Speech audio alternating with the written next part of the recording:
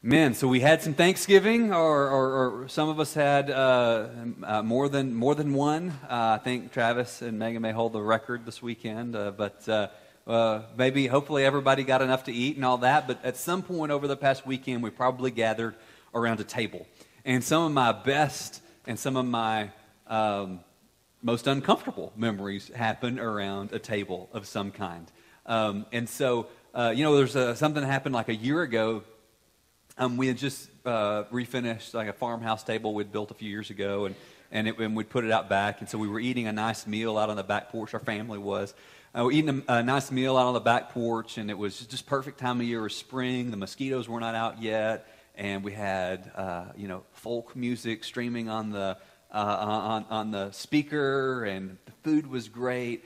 And I just said to the kids, I said, hey, just make a mental note of this moment. So just take this moment and this is your Garden of Eden. And they just kind of looked at me like, what's Dad know? He's crazy. He's talking crazy again.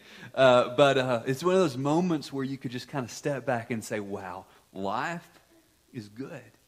This is a good moment. And we have those kind of moments. And so, most of us over the weekend, as we gathered around a table of some kind, you probably had enough to eat. Some of us had too much to eat. And we hold that tension that some of us had too much to eat, and some of us in our world, in our nation, in our state, even in our county, didn't have enough to eat. It's hard to kind of reconcile all of that. Some of us gathered around a table, and maybe you just had some moments where you connected and reconnected with your loved ones. And maybe as you had a few moments around a table of connection, you just thought to yourself, wow, man, this is really good. This is how life was meant to be. And maybe around your table you had that taste of the good life, good food, people you love, people who love you, laughter. And for those brief moments of togetherness, you tasted heaven on earth. But then it was over, and it was time to go home to responsibilities and bills and chores and relationships that take a lot of work to keep afloat. And whether you realized it or not, in that moment of goodness around the table, you had a foretaste of heaven. You had a little taste of the day that we will all gather around this table and in the presence of Christ, and we will feast and we will party. There's this party that God has invited you to. And you had a foretaste of that, I hope, this weekend. But that foretaste leaves us wanting more. But maybe, your table wasn't full of joy. Maybe it wasn't full of connection. Maybe you felt very alone this last week. Maybe there was tension. Maybe there was heartache.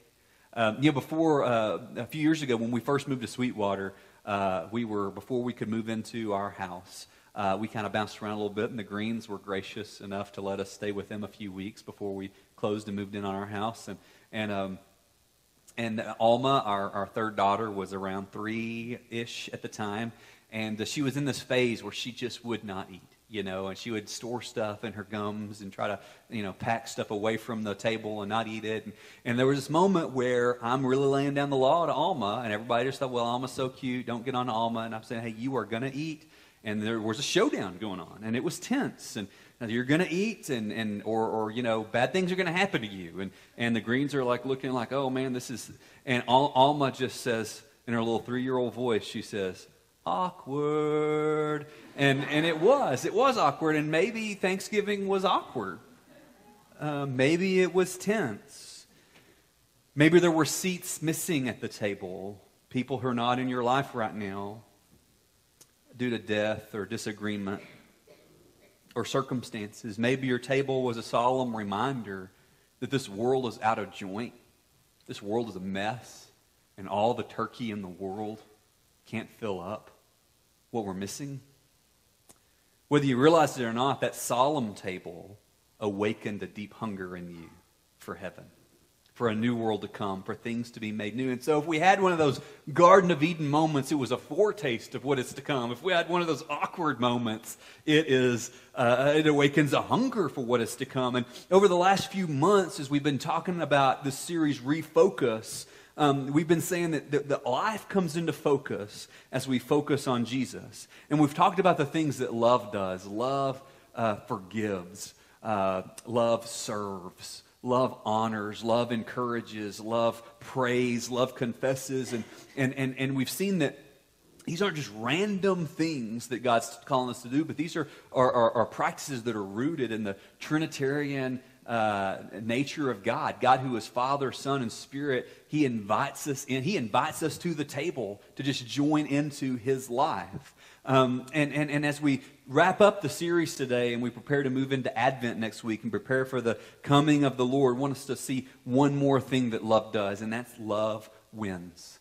And when we say love wins, we're not saying that love demands to have its own way, or love goes and throws the Monopoly game in the trash if it loses. We're not saying love is a bad sport, but we're speaking to the New Testament hope that we have in Christ. We're speaking of the gospel hope we have in Christ, that God's unconditional love will overcome and overpower any sin, any darkness, any addiction that we or a loved one may have. Love overcomes sin. Love overcomes loss. Love overcomes pain. And we sing a song here sometimes that sings, "Earth has no sorrow that heaven can't heal."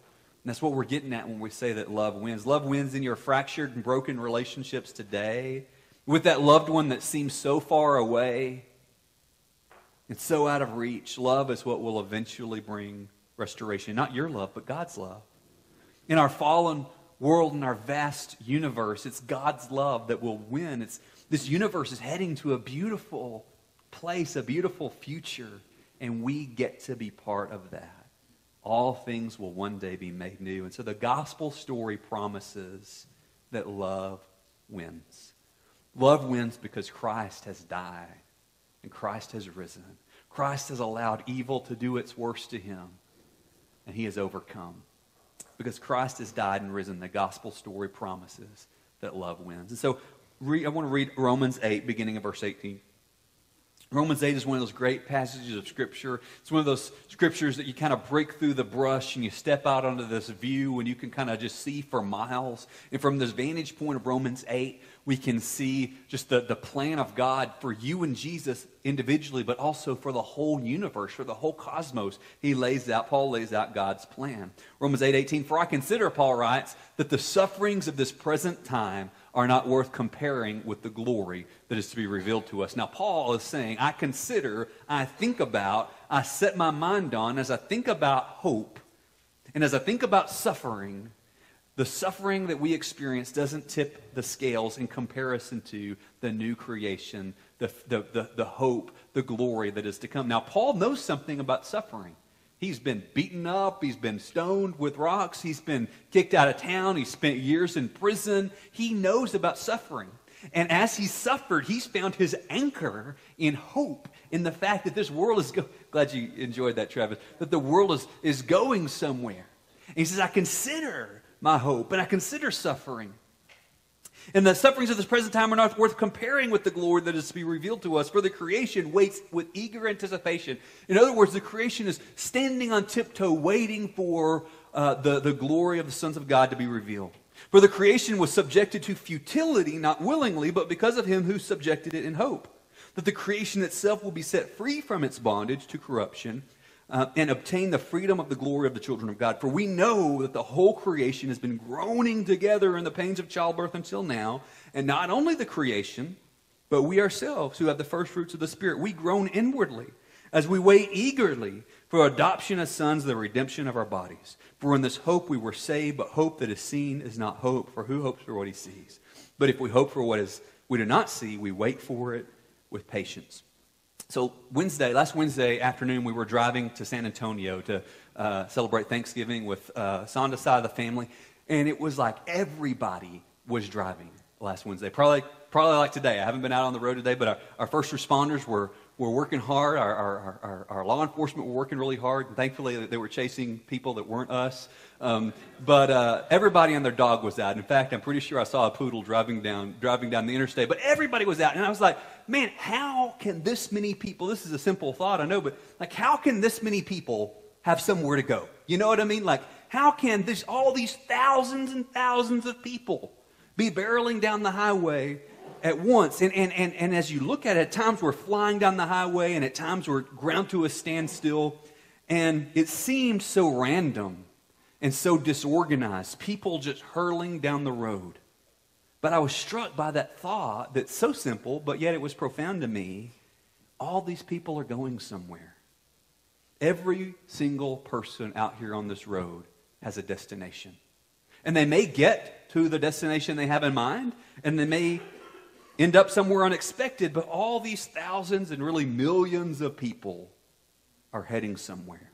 And in Romans 8, what Paul is calling us to consider is, as we zoom out, is he's saying every person in this world is heading somewhere. Everyone is going to spend eternity somewhere. And not only that, but a good God is taking this beautiful universe and he's taking it somewhere good. And we get to be part of that here and now. This world and this universe often seems like traffic between here and San Antonio or on I-20. It often seems chaotic and meaningless and random. But Paul's telling us that a good God is providentially guiding every molecule in his creation. And he's taking this world somewhere good. And there's a party waiting. He invites us to the table to be part of it. So gospel hope is something to set our mind on. Paul says, I consider, verse 18, I consider the sufferings of this present world are not worth comparing with the glory that's to be revealed to us. In other words, Paul says, I consider it. This is something that Paul regularly holds before his mind. He thinks about hope. As he sat in prison cells and as he was beaten and as he was rejected, you better believe that Paul thought about his hope. He thought about this reality that this universe is going somewhere and it's going somewhere good. And God wants me to be a part of it. And God, like Misty shared earlier, God wants me to take as many people into that good future as I possibly can as I share the message that Christ has died, Christ is risen, Christ is Lord. And he says, I think about hope. I consider it. And how many of us only think about like heaven and the hereafter and hope when we go to a funeral? I mean, is that something we think about? That this world is going somewhere. God is taking his creation somewhere. According to Paul's calculation, he says, I've done the math.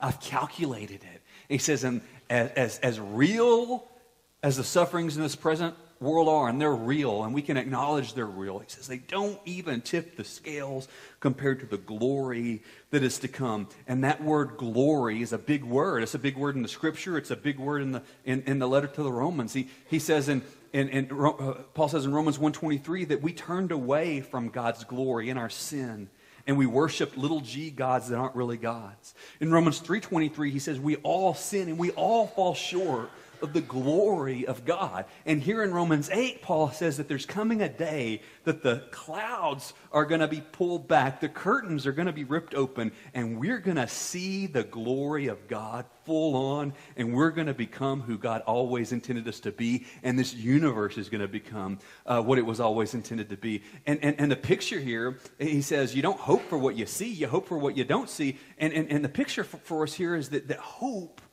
is what we hold on to. Hope is our anchor, that we hold on to whatever chaos or craziness may be going on in our lives. Love is going to win. And so, who in here, it's Christmas time, who wraps your Christmas gifts for your kids or grandkids in clear plastic? Anybody do that?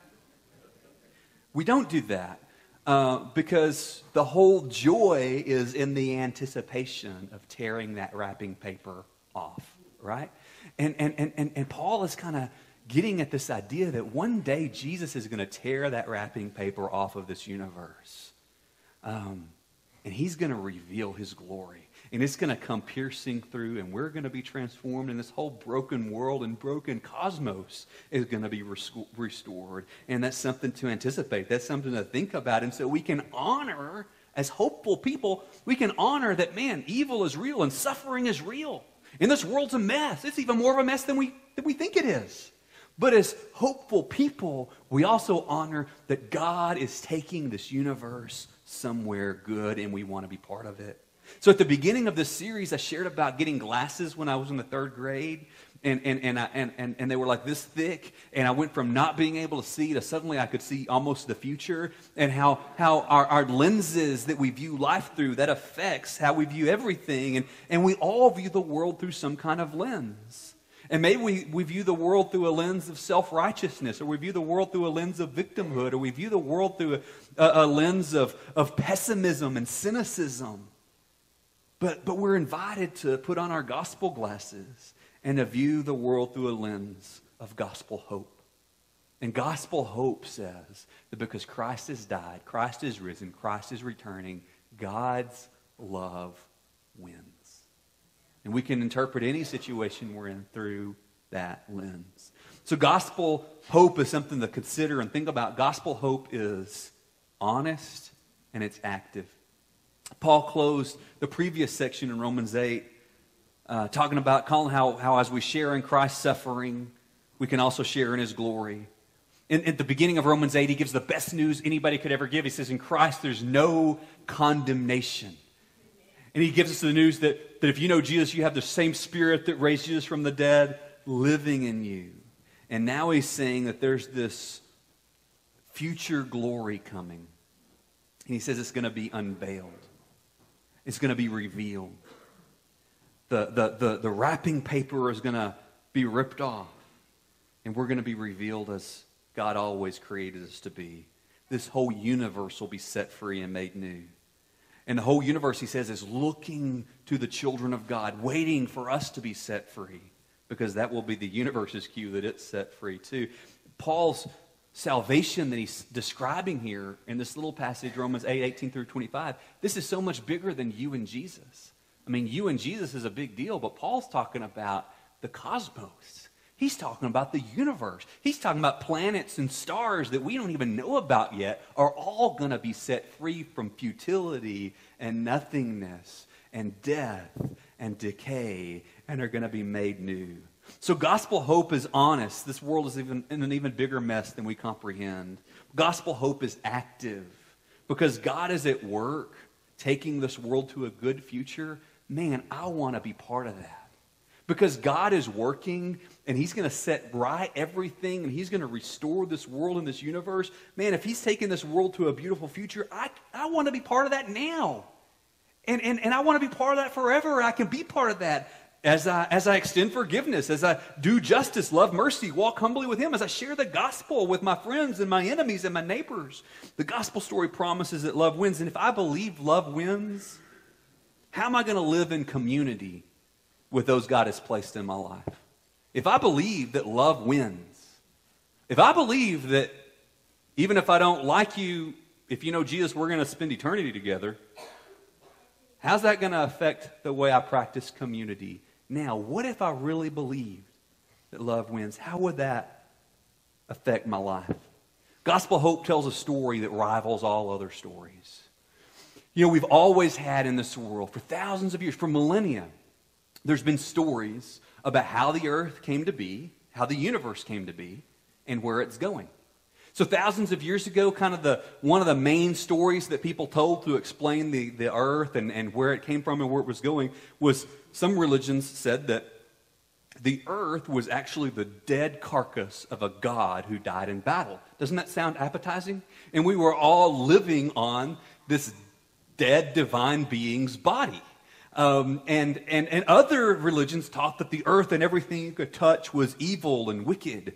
And the creation story of Genesis 1 is an alternative to, it's a critique of, it's a challenge to those prevailing stories. Genesis 1 says, no, the earth isn't God, and the earth isn't evil. The earth was created by a good God, and God looked at his creation and called it good. See, it's a challenge to, it's a critique of, it's an alternative to the prevailing stories. The world is good, but it's not God. The prevailing story today about the origin and the destination of our universe is a story told by science. And often we try to pit faith and science against each other, and we try to make those two enemies. But we don't need to make faith and science enemies. There may be some world-class scientists sitting in this room. And I think if you study God's world, that's going to lead you to more worship of him and greater wonder at him. So don't be afraid of that. I think science and faith can pair together like a great steak and the beverage of your choice. You know what I mean? We sang about water turning into wine earlier, so we can, whatever. But steak and sweet tea, or steak and wine, or whatever, okay? But they pair together, they go together well, and reason is incomplete without faith. And faith is complemented by reason. And so science has made some great discoveries. People started studying this world and this universe because they wanted to know more about God's creation. And so science can reveal the magnitude of this universe, but it can't give us meaning.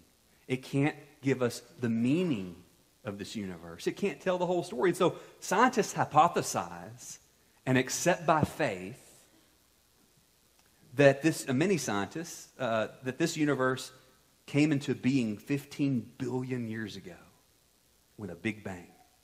Stephen Hawking says that, and he's taken a science class or two, I think. He says that 15 billion years ago, this world came into being with a big bang, and not only did this universe come into being, but time itself began. Wow. And so, if I'm going to say the universe began 15 billion years ago, it's not too big of a leap for me to say there's been a God who's been around for eternity. 15 billion years sounds almost like eternity to me. Man, it's not a big leap from there to say, hey, there's a God that spoke the universe into existence.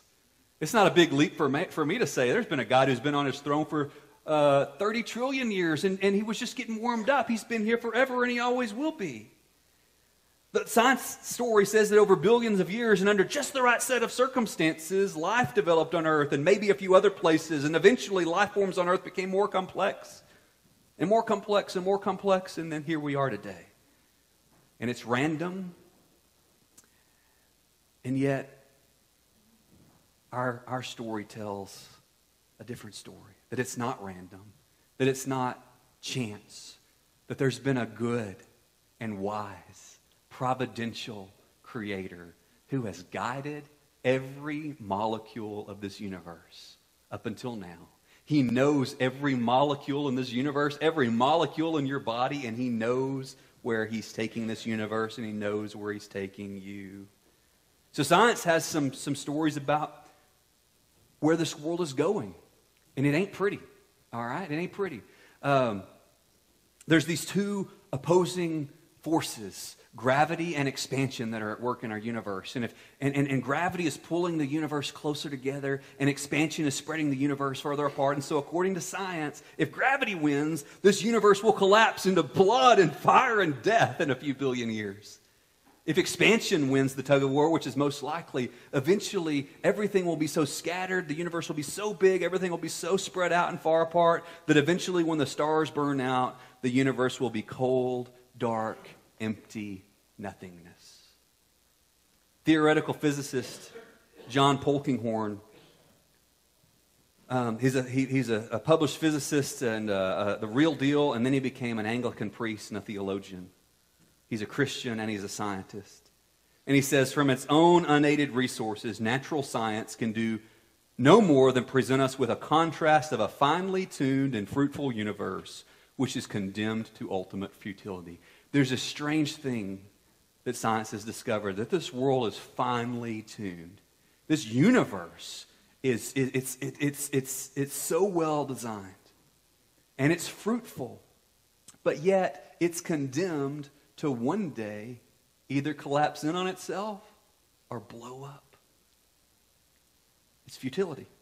If that paradox, so what is futility? Futility is me trying to sweep the leaves every Sunday out here, and then as soon as I come back in, they all blow back in the door. And that's kind of what the scripture, when it says the creation was subjected to futility, we're just in this cycle of death and decay. Polkinghorne goes on to say, if that paradox is to receive a resolution, it will be beyond the reach of science on its own. We shall have to explore whether theology can take us further by being both humble enough to learn what it can from science and bold enough to hold firm to its own sources of insight and understanding. So we have to be humble enough to say to science, wow, you're right. The universe is huge. The universe is vast. And as I hear that, I just think, as I hear about scientific discoveries, I think, man, God is even more incredible than I thought. Wow. And we can be bold enough to say, you know what, but I refuse to believe that all this is happening by chance and that it's all random. You know, when you view the universe through a microscope or through a telescope or through the lens of San Antonio traffic on Thanksgiving or I-20 traffic, when you view it through that lens, it does seem random. It does seem meaningless. And yet our story tells us that there is a good and a providential Creator who's carrying this universe, and you along with it, if you choose, somewhere good. So don't be scared of science. Be amazed at the scope of creation. But know that natural science can only present us with part of the story. And the rest of the story is that there's a providential God at work. Gospel hope calls us to be midwives. And in verse 20, Paul writes, for the creation was subjected to futility. We read that. Verse 21, the creation itself will be set free from its bondage to corruption and obtain the freedom of the glory of the children of God.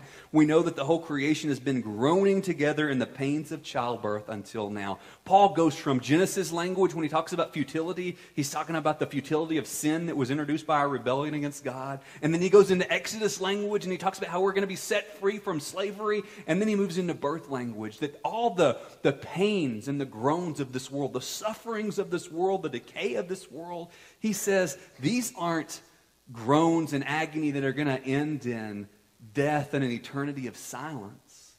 These are groans that are going to end and result in something new being born.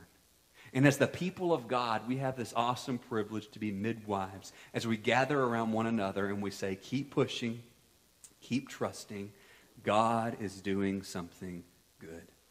God subjected this universe to futility and to decay so that we would cry out to him in hope and we would long for the day that he would rip off the wrapping paper and reveal his glory for all the universe to see. Paul closes with hope. He says, so hope doesn't hope for what it sees, it hopes for what it can't see. Christian people are people who are anchored by hope. We know suffering, but we know hope. It's interesting to me that the same tug of war that science says is going on in the universe, there's this tug of war between closing in and collapsing versus spreading out into isolation. That's the same tug of war that goes on in all of our lives. We're all tempted to close the circle, where it's just me and 3 other people that agree with me, and that's my only people. Or we're tempted to scatter out and spread out into isolation and be all alone. And yet there's an alternative. The Father and the Son and the Holy Spirit. Imagine if Father, Son, and Spirit were sitting around a table billions or trillions of years ago and said, you know what? Man, this is good. I think I want to create Jerry to be part of this. I'd love to share this with Will. Man, Misty's going to love this. And what if the Father, the Son, and the Spirit in creating this universe are inviting us, and this is what the Scripture is saying, inviting us into the very life of God. God is inviting you to his table. He's inviting you to the party. And it's God's party, and God gets to have his party on his terms, and the way we enter his party is by repentance and faith. We turn from our way and we trust him. That's one table. Another table that's going to get a lot of attention over the next few days is this communion table. Over the next few weeks, we're going to have communion every Sunday between now and Christmas as we remember, as we gather around this table, we remember that Jesus is enough and that Christ has come, Christ is risen, Christ is returning again. And the third table is the table of community. You've got a table in your house, probably. If not, use a box. Just turn it upside down. If God has invited you to his table, and if we have access to this table, what are you doing with your table? If we want to summarize all of the one another's of Scripture, forgive, bless, serve, encourage, honor, I think you can summarize all those one another's if you just practice having somebody over to your table for a meal. how much restoration could begin in your life if you just invited somebody over for dinner. That person you really don't want to invite over for dinner. And those people you really do want to have. So much goodness happens around a table. How would I practice the one another's of Scripture if I believed I would spend eternity with these people? You know, imperfect community around your dining room table is a foretaste of that day we're all going to gather around the table in the presence of God. Colossians 3 says that when Christ, who is your life, is revealed, we will be revealed with him in glory. The gospel story promises that love wins. So as the band's coming forward, I want to leave you with one thought. Richard Rohr, author and theologian, writes, God does not love you because you are good. God loves you because God is good. God doesn't love you because you are good. God loves you because God is good.